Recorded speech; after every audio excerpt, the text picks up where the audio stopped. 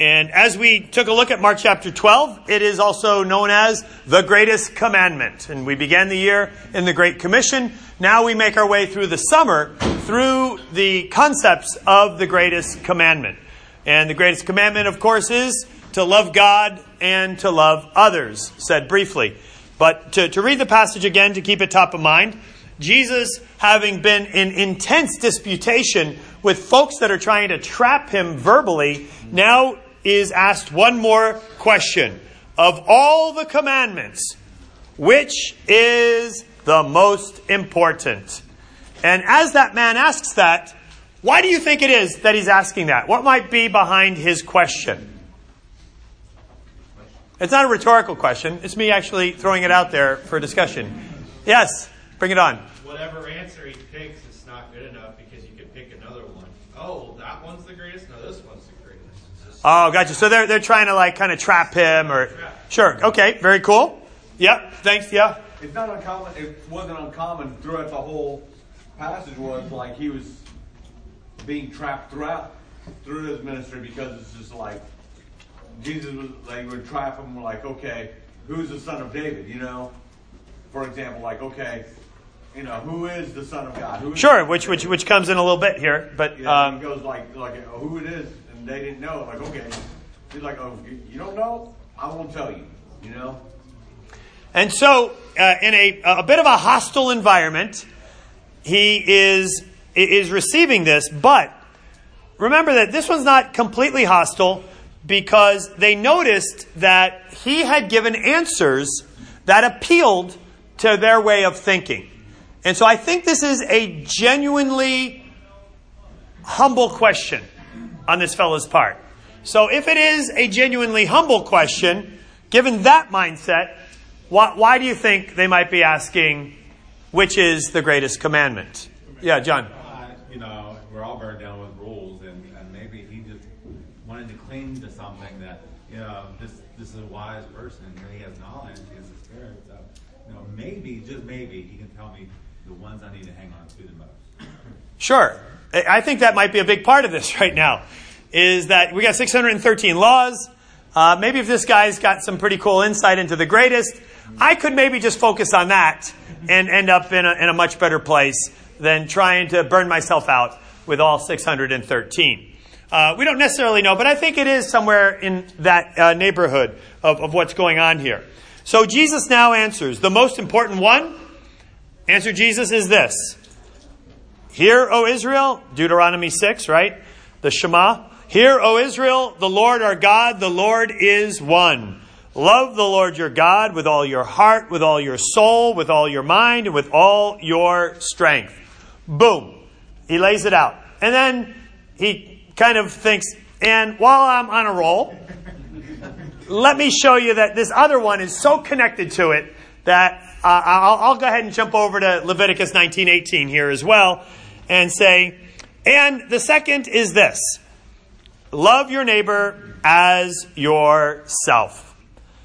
There is no commandment greater than these. Well said, teacher. Well said, teacher, the man replied. You are right in saying that God is one. There's no other but him. To love him with all your heart, with all your understanding, with all your strength. You love your neighbor as yourself. More important than all the burnt offerings and sacrifices. He kind of throws that in at this point in time because they are at the temple and they are at a place where this is how you kind of make yourself righteous, is through burnt offerings and sacrifices, by which you could be declared righteous for a moment to be able to partake of the full community of the temple area in Israel. When Jesus saw that he had answered wisely, he said to him, you are not far from the kingdom of God. And from then on, no one dared ask him any more questions. And we spent some time last week about what a provocative thing is said at the end here. Why after that, after he says, you know what, you're just about there. You're almost in tune with the whole mind-blowing concept of the kingdom of God. After all that encouragement, would then everybody kind of back off and be like, that's a bad man right there. And in the best sense of saying that's a bad man. We better just shut our mouths and give him some space, because that is sacredness walking in our midst. Right? It is that idea that they were, in a sense, petrified after what they just experienced here. For most of us, we would think, what's the big deal? He just said to love. Who can't pull that off? It's a lot easier than trying to pull off the 613 laws. Why would anybody be trembling at this point in time rather than kicking up their heels at being able to have heard this? And the reason being is that what Jesus has just done is he has completely redefined the content of the entire law. And why is that? Because by saying that the most important thing that you can do, the thing that all the law hangs on, all of that is to love.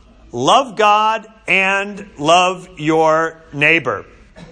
Well, that means then that there is something positive about what Jesus said. Not just something about not doing, right? It's not a prohibition. This is an exhortation. A prohibition in the law, let's say the Ten Commandments, well, there's a lot of the Ten Commandments that are do not, right? Do not steal. Well, if you're to obey that commandment in the very way that Jesus just said, it's not enough to just not steal from Bryce. It means that you are to love Bryce with everything that you have that is material. And that you are to be generous and open-handed to Bryce. That you're to look to Bryce's physical needs.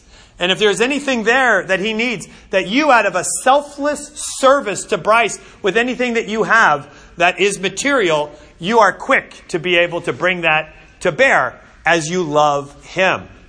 This is suddenly not making the law lighter and easier. He has suddenly added an immense amount of weight to the law. Or let's say, do not commit adultery. And you might think, I'm a pretty good husband. I'm going on, 20 years now, and you know what? I have successfully not committed adultery. And you all would give me a golf clap and say, what in the world are you bragging about? Right? Because we understand that to obey that commandment, as Jesus is now telling us to, is to obey it in the exhortation, not just the prohibition. The exhortation is to love. All the commandments are summed up in this idea to love. And so if not committing adultery is summed up in love, loving God, right? Expressing my love to God, expressing my love to everyone else in a way that really does serve them, then it doesn't just mean that I'm not out, kind of scouring the land for the next hookup to cheat on my wife. That's not enough, right? And of course that doesn't happen. This means that positively now I love my wife. I love my wife the way that Jesus loves the church.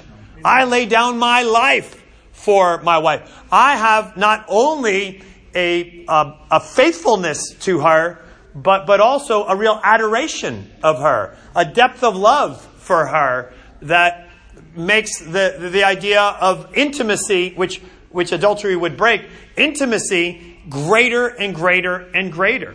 So suddenly, do not commit adultery is not just make sure you got no side hustles. It is suddenly you are now all in with loving your wife. Amen. And to do not lie or do not be a false witness. It's not enough now as you interact with people to just not lie about them or lie to get your way. Instead, and why do you lie? We talked about that last time. You lie to gain some sort of an advantage. Or you lie because you're fearful and you don't want to look bad. Or you lie because you're proud and you want to look better in that case. But now, none of that matters. Now all that matters is that you love integrity and you love the depth of trust in a relationship that would then come about. That you make sure that there is never a breach of trust between you and Adam. And as you and Adam now have a relationship, of course there's no lying. There's no bearing false witness against my brother. But now there is a depth of vulnerability and of light and disclosure where he now understands anything that I would have considered something that I wanted to cover up. Now instead, that's shared with my brother. If we're going to understand what God is meaning here, Jesus means here, with really love the Lord your God, with all of this, and then love your neighbor as yourself. Well, then as we look at all of the laws that define what it means to love God, we look at them all with this light of now what they saw that caused them to fear, of realizing, oh my goodness, he just took a nitro cylinder and hooked it up to the law, and suddenly this law is able to do the 40 in 3 seconds flat, or whatever, the quarter mile in 3 seconds flat. Like this is crazy what it is that Jesus is now bringing to bear as he expects us to begin to now live in alignment with God. And it is a frightening prospect, because they would have recognized none of us can stand up to this. Yeah.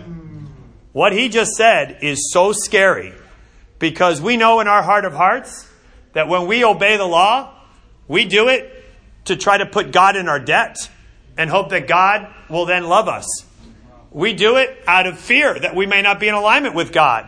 And so we do it not out of love, but out of fear, or as I mentioned last week, or maybe we do it out of pride to be able to look like the people who keep the law. But I don't want to rehash all of that from last week, but I do want to recognize that if this is the greatest commandment, then what is the greatest sin? And I would put it before us that Jesus would tell us that the greatest sin is to not love God with all that we have. The greatest sin is to not love your neighbor as yourself. And what's the opposite of love? It's not. Apathy. Indifference. Apathy. The opposite of love is meh. Whatever. Hatred. And to have, no, it's not. The opposite of love is indifference. The opposite of love is just a flat affect with regard to this God or this person that is now in your path. And to have a mere indifference to God, whom we're called to love with all our heart, mind, soul, and strength, to cultivate the depth of that relationship, the opposite of that, the great sin in the eyes of Christ here, would be that you begin your day with an indifference towards the God that made you, towards the God that arranged time and space so that you could be reborn, toward the God that has so carefully crafted all in your life so that you can participate in the age to come, towards the God that gave his Son so that you can have a guarantee of everlasting delight in the new heaven and the new earth. To wake up and have an indifference towards that God, I would put before you, is the greatest sin. And the other that is like it is to have an indifference towards others. And just have a whatever attitude towards your brothers, towards your children, towards your wife, towards your Bible talk, towards your coworkers, towards the seekers that God has put in your path, towards anyone that God has put there. To actually recognize that, oh my goodness, God has put this person in my path, and I have an opportunity to engage in fruitful conversation for Christ, ought to be one that really stirs a fire within our soul, realizing, wow, God has just now considered me so immensely faithful to his great purposes. Wow. And to have a zeal that boils within us that really does produce itself in love. The only thing that counts is faith expressing itself through love. Interesting, when we were studying out Sodom and Gomorrah, when we went to Isaiah and we studied out what Isaiah said about Sodom and Gomorrah, he said, and because of their great sin, and if you remember what their great sin was in the prophets, it wasn't about homosexuality or sodomizing or any of that. Does anybody remember what their great sin was in Isaiah or Ezekiel? Unconcerned. Exactly. They were about themselves. They loved themselves rather than others. The poor among them, the marginalized among them, they had indifference towards. And as great as we might think of the disgusting depiction of their sin in Genesis, it was nothing, according to the prophets, according to the word of the Lord, compared to their indifference among those in need among them. God is that serious about loving and that indignant about indifference in our lives. And this is scary because we're guys. And guys are much more likely to kind of fall into the whatever category of things, hit cruise control, put our brain into some sort of stasis, like Walt Disney or something right now, and, wake me up, 50 years later when there's something interesting for me to know about.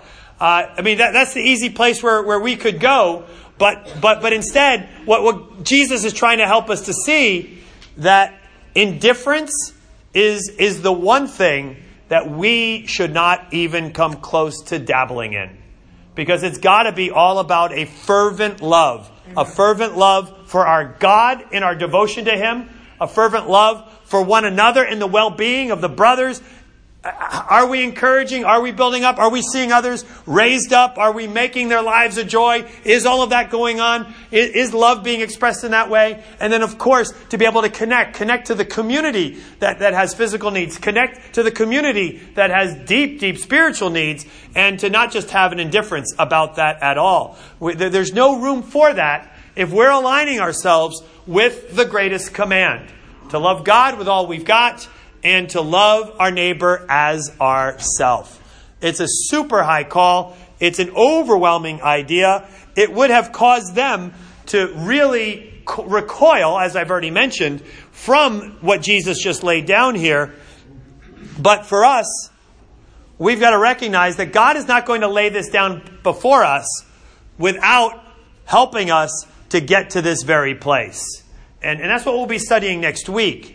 What we'll be looking at is, so how do we go from our kind of fleshly attempts at trying to obey, our fleshly attempts at trying to love? How do we make sure that our love is defined by the law? And that our law keeping is fueled by our love? How do we make sure all of that happens? Well, which of the two commands comes first? Love God. Right? And it comes first because there's something that comes before that. What comes before us being able to love God? Exactly. Because of His great love with which He loved us, He made us alive. We love because He first loved us. And that's where we head in the next couple weeks, is to really look at how big is the love of God for us. We'll spend the first part of the summer really studying that out so that we get literally overwhelmed by the biblical descriptions of a God who is so passionately, intimately involved in everything about you. His thoughts for you outnumber the sands of the seashore.